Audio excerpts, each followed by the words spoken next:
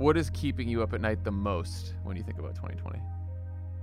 What keeps me up at night is that Trump has a massive structural media advantage.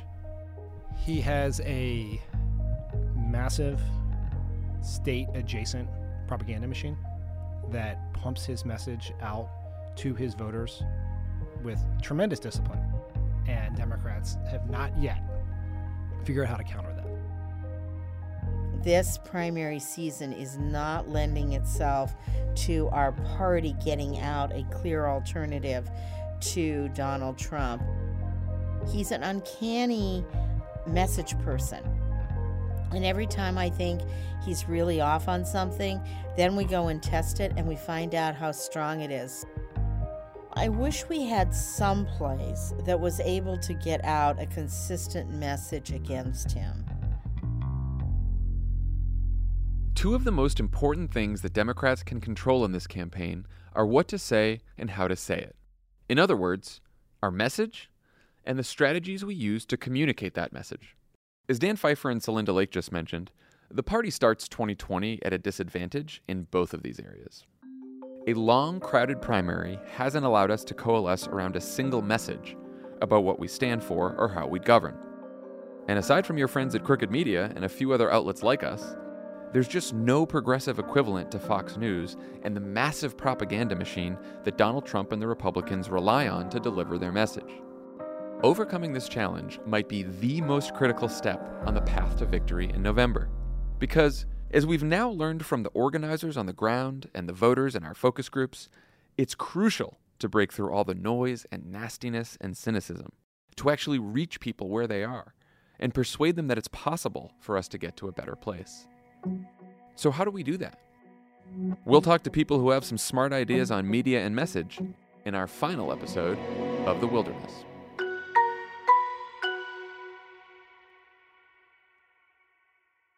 It's very hard for Democrats, given the current construct of the media, to put the conversation on the things that matter to our voters. Healthcare, the economy, those sorts of issues. They don't get clicks. They don't drive social media traffic. There's no algorithmic benefit to them. So they might as well be trees falling in the forest at times. That's Dan Pfeiffer, co-host of Pod Save America and author of Untrumping America, pointing out how difficult it is for Democrats to break through with messages and policies that the voters we've heard from actually care about. Donald Trump, on the other hand, doesn't have this problem. He has a tremendous advantage because of social media. The algorithms reward outrage, and outrage is the coin of the realm in conservative politics. But it's not just social media where Trump has an advantage. He also has tremendous influence over what the traditional media covers. The traditional media is forced by the perverse economics of digital advertising to cover Trump. He is the nation's assignment editor, which is something one of us once called him. We start with the president's public meltdown on Twitter, pushing the trade war between the world's economic superpowers into a dangerous new phase. Day 9, I think, of the president continuing to go after this group of women. He calls them AOC plus 3. That's the sort of new nickname that he unveiled for them today. The way in which media outlets have to pay their bills in a world in which you are getting paid by the click forces you into covering and writing about content that gets clicks, because you're getting your traffic from Facebook and Google, right? And Facebook is rewarding Trump content because Trump content makes people mad. So he has that advantage. Tara McGowan, a Democratic strategist and CEO of the digital advertising firm Acronym, expands on Dan's notion of Trump as the nation's assignment editor. The mainstream media are only covering what gets the most noise, which is actually really seeded by the Republicans and Trump specifically, because Trump will tweet something out and then the media picks up on it because they have to, because he's the president. It started when he tweeted on Sunday that Alabama would, quote, most likely be hit much harder than anticipated. The National Weather Service then tweeted Alabama will not see any impacts. In the Trump era, a lot of media criticism is about whether journalists do enough to fact-check Trump's lies, or even call them lies at all. But what may be even more helpful to Trump is that the media has allowed him to become, as Dan says, the nation's assignment editor. They let him drive the conversation. They let him pick the issues. They let him set the terms of the debate, even when he's not talking about governing or policymaking, which he usually isn't. These bad incentives are why, as Dan points out, the overall effect of media criticism about Trump will always be limited. I mean, there is definitely some benefit to working the refs, but we are not like 7 tweets and Maggie Haberman away from solving this problem. Like, we also have to be clear, we as progressives have the wrong view of the media. We have this vision of the media as this set of referees and fact checkers who bring order to our messy politics. And so in doing so, they think it's their job to take down Trump. That is not their job. So if we continue to mythologize the media, we're never going to succeed with the communication strategy because it lends us to believe that the best way to communicate is to talk to the media as opposed to talk to people.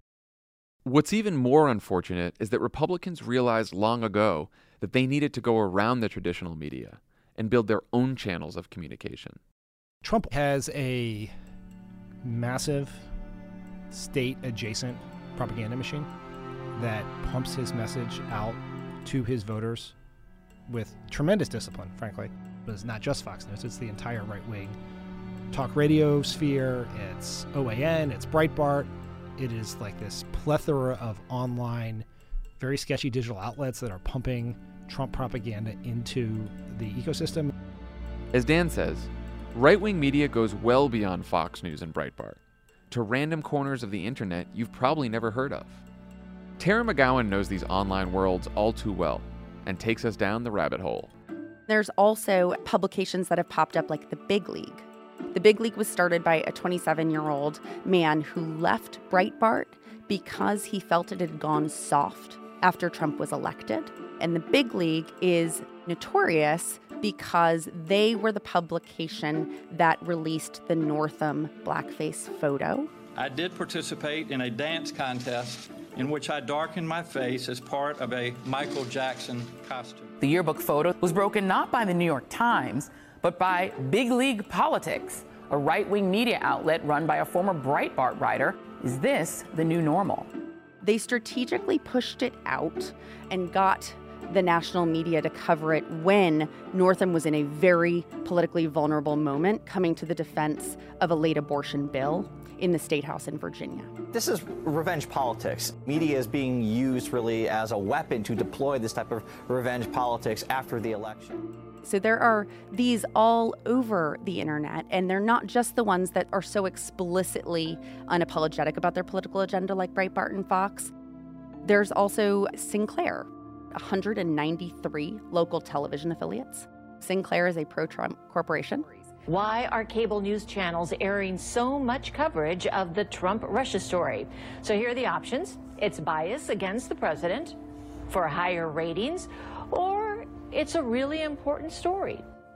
And now these trusted local news brands are putting money behind Facebook ads to their viewers, endorsing and marketing Trump MAGA hats. The Daily Beast reports at least 20 Sinclair broadcasters posted items on their website starting on Thursday, hyping a new Keep America Great hat for sale on the Trump campaign's website. The right has built this infrastructure and now is pushing millions and millions of dollars a month behind the content and the messengers that have influence on their side on channels like Facebook and Google. And we're not spending any money. We're just relying on the mainstream media to do our job, which they're not going to do because they live in fear of being called the liberal fake news media, that if we're not spending at the same clip that Trump and the Republicans are just to drive our offensive message, we're losing the information war. The good news is, Tara has some ideas about how the Democrats can catch up. I believe the only solution, an antidote to this challenge, is to have our own communication, like our own owned channels to communicate to people directly. And that does not mean in nefarious ways. It does not mean to spread lies or misinformation. It's the opposite. But what we have to do is we actually have to compete. Tara's right. It's one of the reasons we started Crooked Media. And now Tara's actually building another one of those channels herself. After working as a digital producer for Obama in 2012 and as the director of digital strategy for Priorities USA in 2016, Tara started Acronym, her nonprofit digital firm that's creating progressive ads and content for 2020. Acronym isn't making these ads the same way it's always been done by the same old Democratic ad firms. They're using an approach that's both more creative and more data-driven. We'll look at a very large audience of people and take 10 different messages around how Trump has been really bad for the economy. So those messages could be, the impact of offshoring jobs, the tax cuts for the rich and squeezing the middle class further, the trade war, what have you. And then for each of those messages, we'll develop tons of content, memes, GIFs, videos, etc. Then our creative director will go to the team and be like, okay, what are all of the different visceral, values-driven, identity-driven ways we can express this message? And they'll build out all this content. And then what we do is we push it out to a broader audience of voters in, say, Michigan, Pennsylvania, and Wisconsin. And then what we're doing is we are actually surveying groups of these voters who are getting all of this content and learning on a bi-weekly basis what of these messages and what of the actual pieces of content we're delivering is having the most impact at chipping away at Trump's approval rating among those voters in real time. Is that kind of thing happening anywhere else among any other organization? Yes, it's happening in the Trump campaign. I asked Tara if there was anything close to this happening within the Democratic campaigns for president. I've been really heartened to see a lot of the campaigns of Democrats running in the primary take a different tact, really center digital in their programs and their communication. Not all of them, of course. But, this is where if you are really digital first and you really understand how to capitalize on moments and tap into the cultural zeitgeist online, I think that you really do have an advantage. Of course, it's more than just developing what the campaign should say. You also need the right kind of team in place to make it all happen. To that end, Dan Pfeiffer has some ideas about how to restructure campaigns, which includes getting rid of the job he had on the Obama campaign. I would eliminate the role of the communications director. I would have someone who would either be something like a chief content officer or a chief persuasion officer or be in charge of the persuasion department, because that's ultimately what we're doing. Getting good press coverage is not a goal in itself. The goal is we need to persuade X number of people in Y number of states to get to 270 electoral votes. So it is the job of that person to oversee your organic content, because every campaign is a content company now. I asked Dan for an example of what this job would entail on any given day. Let's say we are going to announce our plan for gun safety. And we're going to give a big speech, right? Let's just hypothetically say we're going to go to Parkland High School. And we're going to give the speech at Parkland High School. And so you would run digital ads before the speech to try to encourage people to watch it on the live stream that you're doing. You would give the speech, and you would get the press to cover the speech. You might even advance it to the local Florida reporter. You could do an interview with someone like Jake Tapper afterwards. But then after that speech, you would have a strategy that would say, we know that there are these voters in these states who care about gun safety, and we would target them with ads showing them news coverage from that speech. We would put stories that we thought were right into their Facebook feeds. We would target them with a 15-second video of it. We would find them on Instagram or Snapchat. Then the other part of this is using the data that you have. You'd be getting your volunteers to share the content that you gave them, right? Either it could be a clip from the speech, it could be a graphic about how your policies would reduce gun violence or whatever it is. And you're going to spend a ton of your time figuring out how you get the message in front of the voters that you care about. As Dan said, volunteers are key to getting this content in front of voters. And for those of you who don't formally work on a campaign in 2020, you can be one of those volunteers by sharing more digital content in your own networks.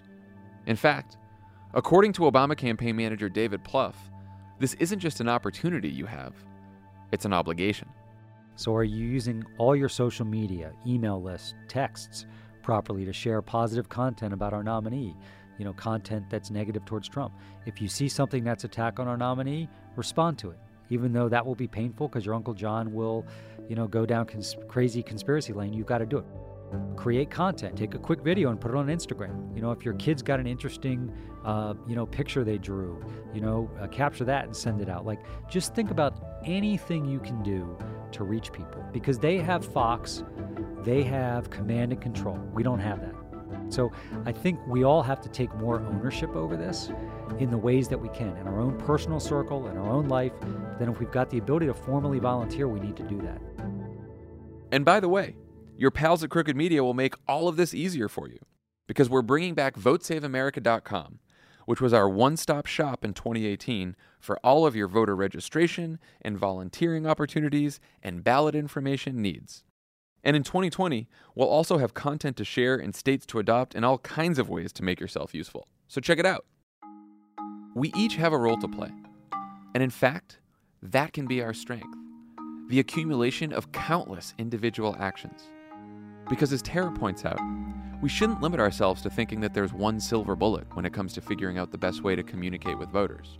It becomes harder because you're always choosing one thing over the other, right? We're choosing to talk to the small slice of older, white, persuadable voters in the Rust Belt over expanding the electorate and talking to non-white young people in Texas and Florida and Georgia. We are deciding to focus on negative messages that have been poll tested rather than aspirational messages that maybe lean more on humor or entertainment or culture to get that across. And that's where I think, one, we need to stop choosing. We need to do it all. Yeah. We need to do it all.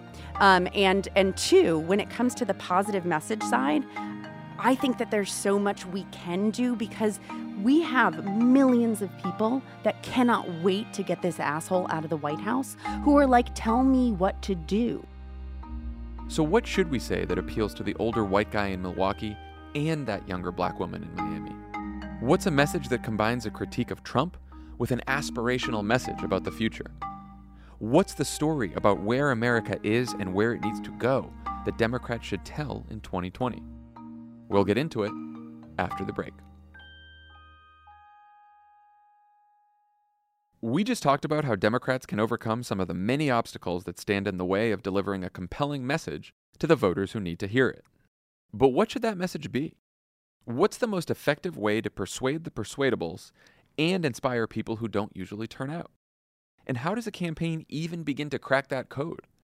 David Axelrod, who was the architect of the message for Barack Obama's winning presidential campaigns, breaks it down for us. Yeah, well, first of all, when you're constructing a message, the story you want to tell is a comparative story that is going to be most salient to particularly the voters you're trying to influence and sway. So you have to be aware on three different levels. You have to be aware of your story. You have to create a narrative that weaves your opponent into the story, either inferentially or directly, and it has to be something that will motivate the people who are going to decide the election. So those are the three elements. You've got candidate A, candidate B, and the voter. But as Dan Pfeiffer reminds us, here in the middle of the Democratic primary, we're still missing one of those elements. I mean, some of this is so candidate dependent because message is much more about the messenger than the message, which is a thing that Democratic consultants need to realize. The message is always the best story that the nominee can tell. And that story is going to be different, whether it's Elizabeth Warren or Joe Biden or Pete Buttigieg or Andrew Yang or whoever else. Yeah, until we have a nominee, there will always be a missing element of the Democratic message. The story the candidate tells about themselves and why they should be president at this particular moment. Of course, there's plenty to talk about when it comes to the other candidate in the race. But that also presents a challenge for Democrats. Trump is a liar, a racist, a sexual predator, a con man, a moron. The list goes on and on. But a good message requires discipline, and discipline requires choice. When I worked on John Kerry's campaign, it seemed like every other week we had an entirely different critique of George W. Bush.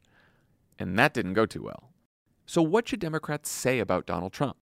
David Axelrod has developed a theory about this that he's used to describe why Barack Obama was elected after George Bush. Voters never choose the replica of what they have. They always choose the remedy. They choose someone who fills in those things that they think are missing in the incumbent. And the question is, what is it that people are trying to remedy with Donald Trump?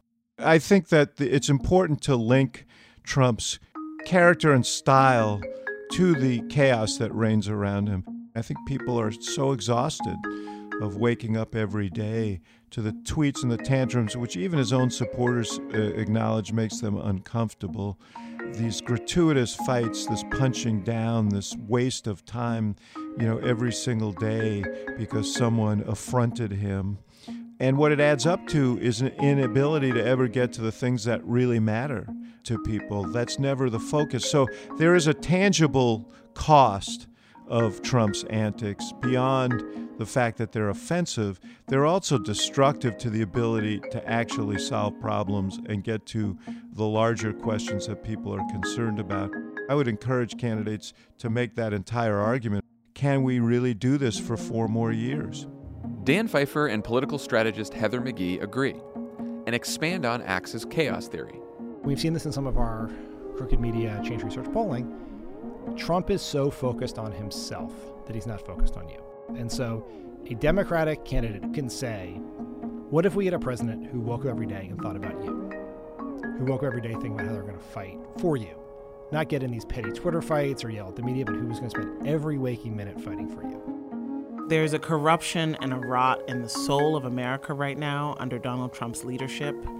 We've seen this country do things that even the reddest of states right now are not approving of in terms of the treatments of migrant families and children at the border. And we've seen him willing to bend and break every rule to line his own pockets and pursue his own political gain. That corruption of American values, that corruption to line his own pockets, is what Americans need to stand up against to protect everything we hold dear, to stand up for our neighbors, to stand up for the idea of America. Think about the 2 most common complaints we heard from voters in all 4 states. The first was about the chaos around Donald Trump. The tweeting, the fighting, the childishness, the erratic outbursts, the impulsive decisions. And the second was about how voters feel deeply cynical about a political system that isn't focused on what they really care about. The cost of healthcare and education and housing, the epidemic of school shootings, the threats from climate change or foreign dictators. Democrats should combine these concerns into a narrative about Trump as someone who's too self-absorbed to ever be an effective president. He's tweeting while your premiums are rising. He's yelling about CNN while another city was just terrorized by a mass shooting or devastated by a wildfire. Remember, Trump's pitch is basically, I may be an asshole, but at least I'm shaking up Washington and getting things done. Our job is to remind people that no, he hasn't drained the swamp, and he hasn't actually focused on fixing any of the problems that most Americans care about. Still, as Dan Pfeiffer and almost everyone else I spoke to agreed, we have to remember that our critique of Donald Trump is only one part of the message, and it may be a small part. Most of Trump's flaws are priced into the baseline. If we spend all of our time trying to just tell people things they already know about why Trump's bad, we're going to miss an opportunity to tell people about why our candidate is better. Stacey Abrams agrees. What I believe is most effective is not the comfortable but well-worn, degradation conversation. This is a terrible person. He has done these terrible things. We know that. We live with every single day. But if all you offer is darkness, then people don't know where you're going. They can't see anything. Explain what the darkness is, but then offer what the light should be. I want Democrats to talk about why we win America. Because what people want to hear is not how bad things are. They want to hear how good things can be. The minute you start a narrative by clinging to the worst parts of what we've seen, you've changed the tone of what you can say next. I believe that we have conversations about what we see for our people as possible, what we see as possible for our democracy. People want a reaffirmation of who we are and who we can be again. That's what wins. The reason people get excited when soaring rhetoric happens is because it lifts them up and tells them something better is waiting. She's right. In fact, I happen to know of a guy who won a majority of the vote in 2 presidential elections with that kind of rhetoric. The only Democrat to do so since FDR. But we still need to answer the question, what kind of positive, uplifting vision should Democrats offer? Rhetoric isn't worth much if it's not grounded in substance and story. As pollster and political strategist Cornell Belcher points out, the challenge is articulating a message that appeals to and excites an electoral college majority. How are you going to bring America together? How are you going to bring blue-collar whites and blue-collar African Americans together to fight for higher wages? How are you going to bring rural America and urban and suburban America together as opposed to pitting them one against the other? How are you going to reject the zero-sum racial game that's been played, not just by Donald Trump, but historically in this country? This ideal that the gain of people of color is a loss to white people. How are you going to message that and bridge that gap?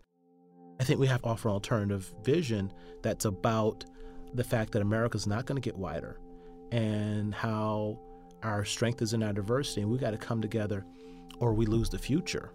David Axelrod agrees. I think you want to celebrate what America is.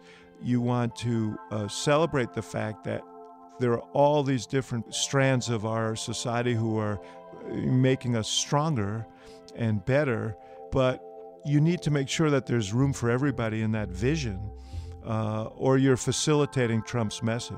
And so you have to have a message that allows people to walk across the bridge. So this is the part that we haven't really nailed yet. The people we need to walk across that bridge towards the Democratic Party are the kind of voters we met in Philadelphia, Phoenix, Miami, and Milwaukee. They're young and old, straight and gay, black and white and Latino, immigrant and native born. Some are Democratic voters, some are former Trump voters or Romney voters, and some are only occasional voters. What most of them have in common isn't just disgust and disappointment with Trump, but with an entire political system that only seems to work for a shrinking number of people who aren't them. Heather McGhee and Ben Wickler, chair of the Wisconsin Democratic Party, see this as an opportunity for Democrats. As the Republican Party's base becomes older, whiter, and more male, the Democrats have the enviable but challenging position of having to unite a very broad base of Americans under a single story. And what multiracial populism does is it explicitly calls for unity without trying to paper over the differences in the communities that make up a Democratic base. It says that when the other side, when Republicans and the corporate donors that pay for them try to divide us, they're doing it to line their own pockets. In one breath, we can talk about the economic inequality that is making it harder for families to get ahead, and the racism that is the gas that fuels that economic inequality.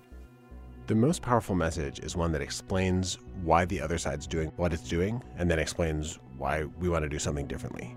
Naming that the other side uses race to divide people and distract them while picking the pockets of everyone, white, black, and brown, that actually helps people make sense of what they're hearing from the other side as well.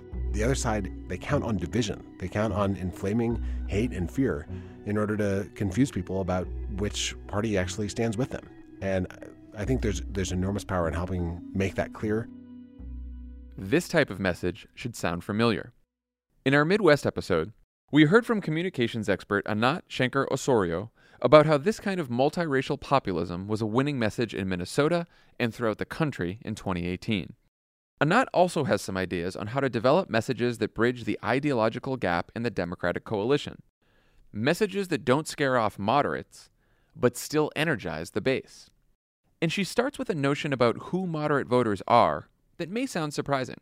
We've understood that middle-of-the-road or swing voter as being a person who wants a moderate position. In point of fact, what the research shows us is that they're non-ideological. They don't actually have attachment to positions.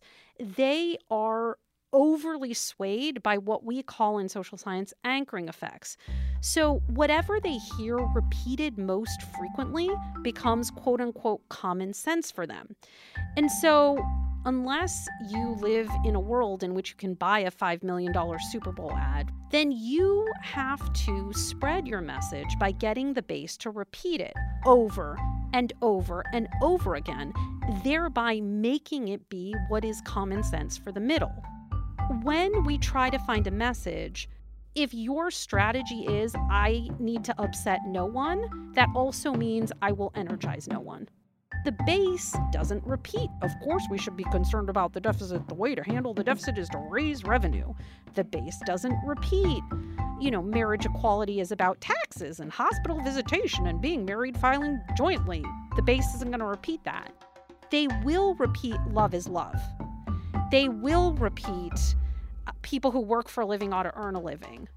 And so the winning message is the message that engages the base, that moves them from agreement to repetition, persuades the middle, that's obviously non-negotiable, that's where most people sit, and actually alienates around 15% of the population. That's the winning message. This is a really important point. Democrats need messages that will generate enthusiasm and excitement among the activists and organizers whose job it is to knock on doors and make phone calls and send texts and share content. But those same messages need to persuade the undecided, middle-of-the-road voters that those activists and organizers are talking to. You'll notice that Anat's examples of messages that do both aren't laundry lists of policy specifics. They're value statements. Love is love. People who work for a living ought to earn a living. Healthcare is a human right. Immigrants make America stronger. Inherent in this strategy is also a recognition that the electorate may not be as neatly divided as our politics suggest. That while Democrats may never be able to win over the hardcore Trump fans, it's still possible to make an argument that persuades a clear majority of Americans, including independents, some Republicans, and people who don't often vote at all. Here's Heather McGhee again. Americans who vote on the Republican line want a higher minimum wage, want millionaires to pay their fair share in taxes, want to drink clean water, are movable oftentimes on issues of immigration and race, much more so than the political class would have you think. And so a campaign that invites in disaffected, independent, and sometimes Republican voters and says, we too want to change politics. We too think it's been hijacked by people who are paid to argue with each other, whether it's in the media or in Washington, could be one that still has an opponent, right? And that's an entrenched political class, the Mitch McConnells of the world, but invites a lot more people into the army to save our republic. Becky Bond, who's been a senior advisor to Bernie Sanders and Beto O'Rourke, argues that an effective message doesn't necessarily have to be ideological so long as it's honest about what matters most to people.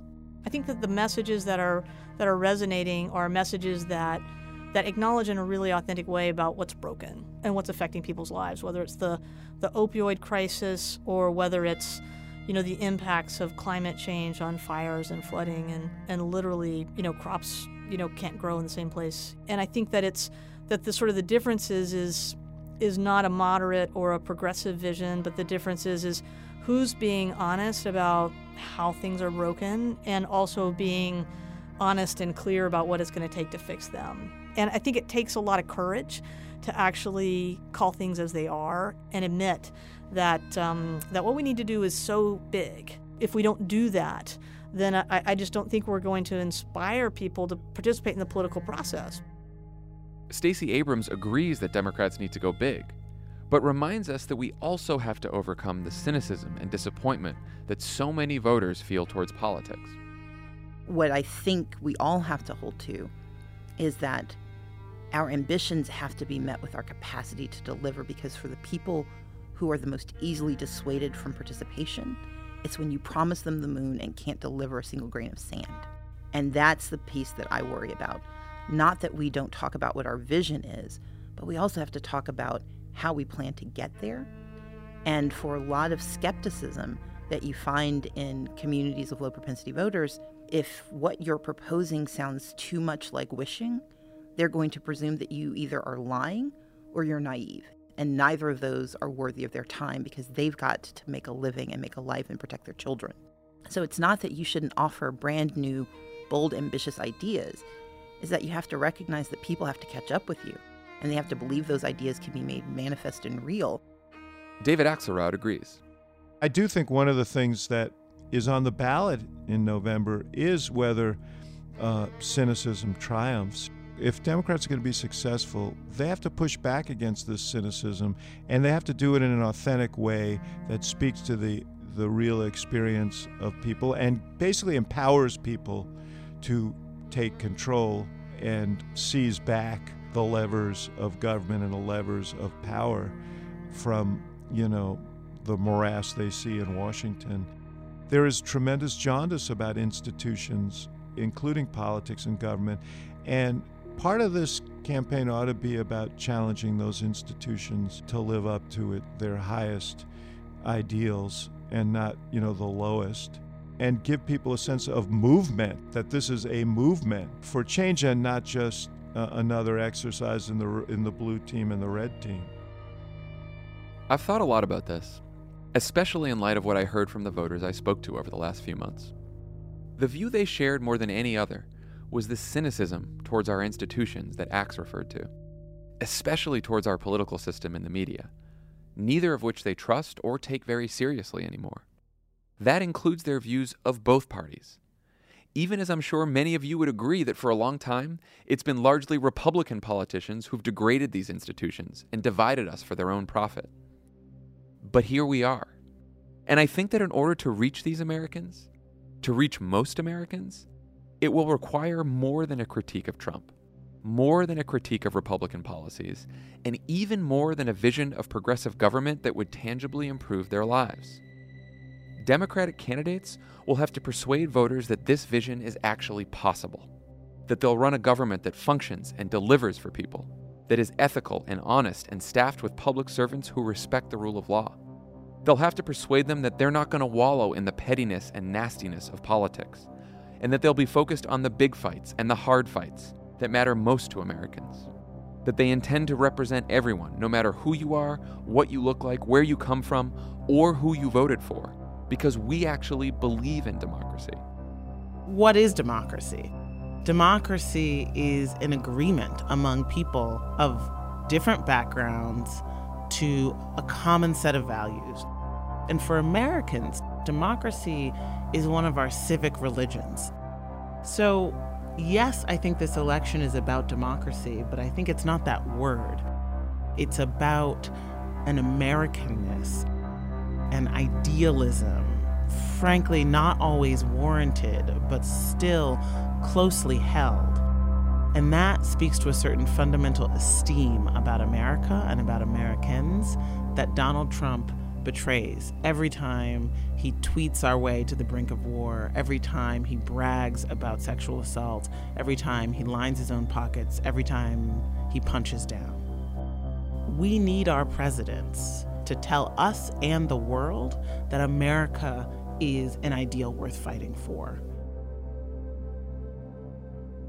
An ideal worth fighting for. This election, as Ron Brownstein said at the very beginning, will be a contest between two very different visions of America that represent two very different American traditions. One is a country that's small and narrow and mean, that can be exploitative and exclusionary, and the other is a country that's big and generous and welcoming and just. A country that has the ability to continually improve itself because we all fight really hard to make it happen, even if we don't always succeed, even if sometimes we're fighting each other.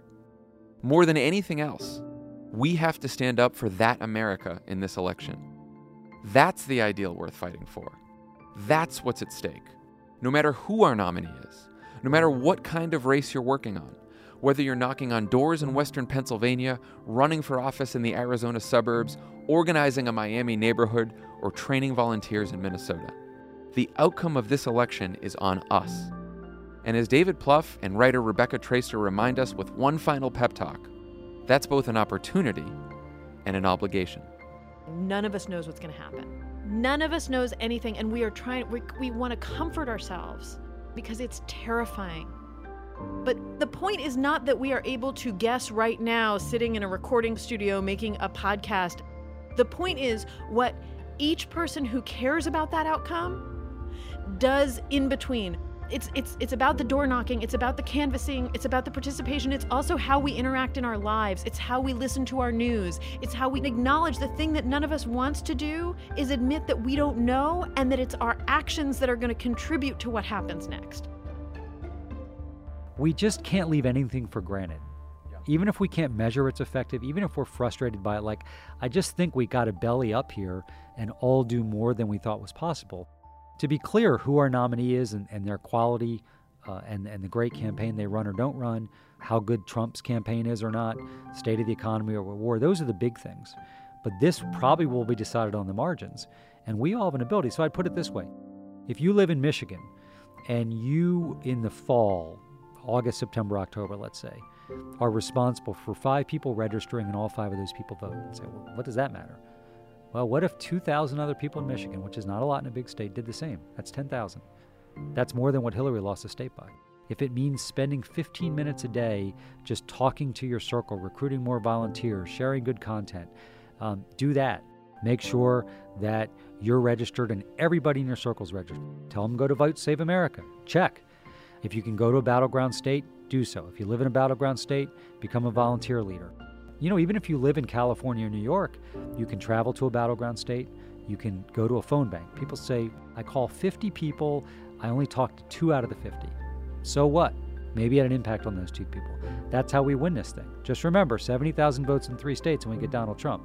538 votes in Florida, we get the Iraq War. Like, we all have an ability as citizens to affect these elections. Fight back. If you don't do it, nobody will. You have the power to do all that. Also, you have the responsibility. That's the thing we all avoid doing by sitting around playing parlor games where we predict with great confidence what's going to happen next. It takes away the fact that we determine what happens next. If you care enough to sit around and prognosticate about it, then you damn well should care enough to do something about it. Amen. The one thing I hope you take away from everything you've heard is not an ultimately false sense of optimism or pessimism about the election results in November, but a renewed sense of determination and agency that you can play a pivotal role in the outcome. Let's go win this thing.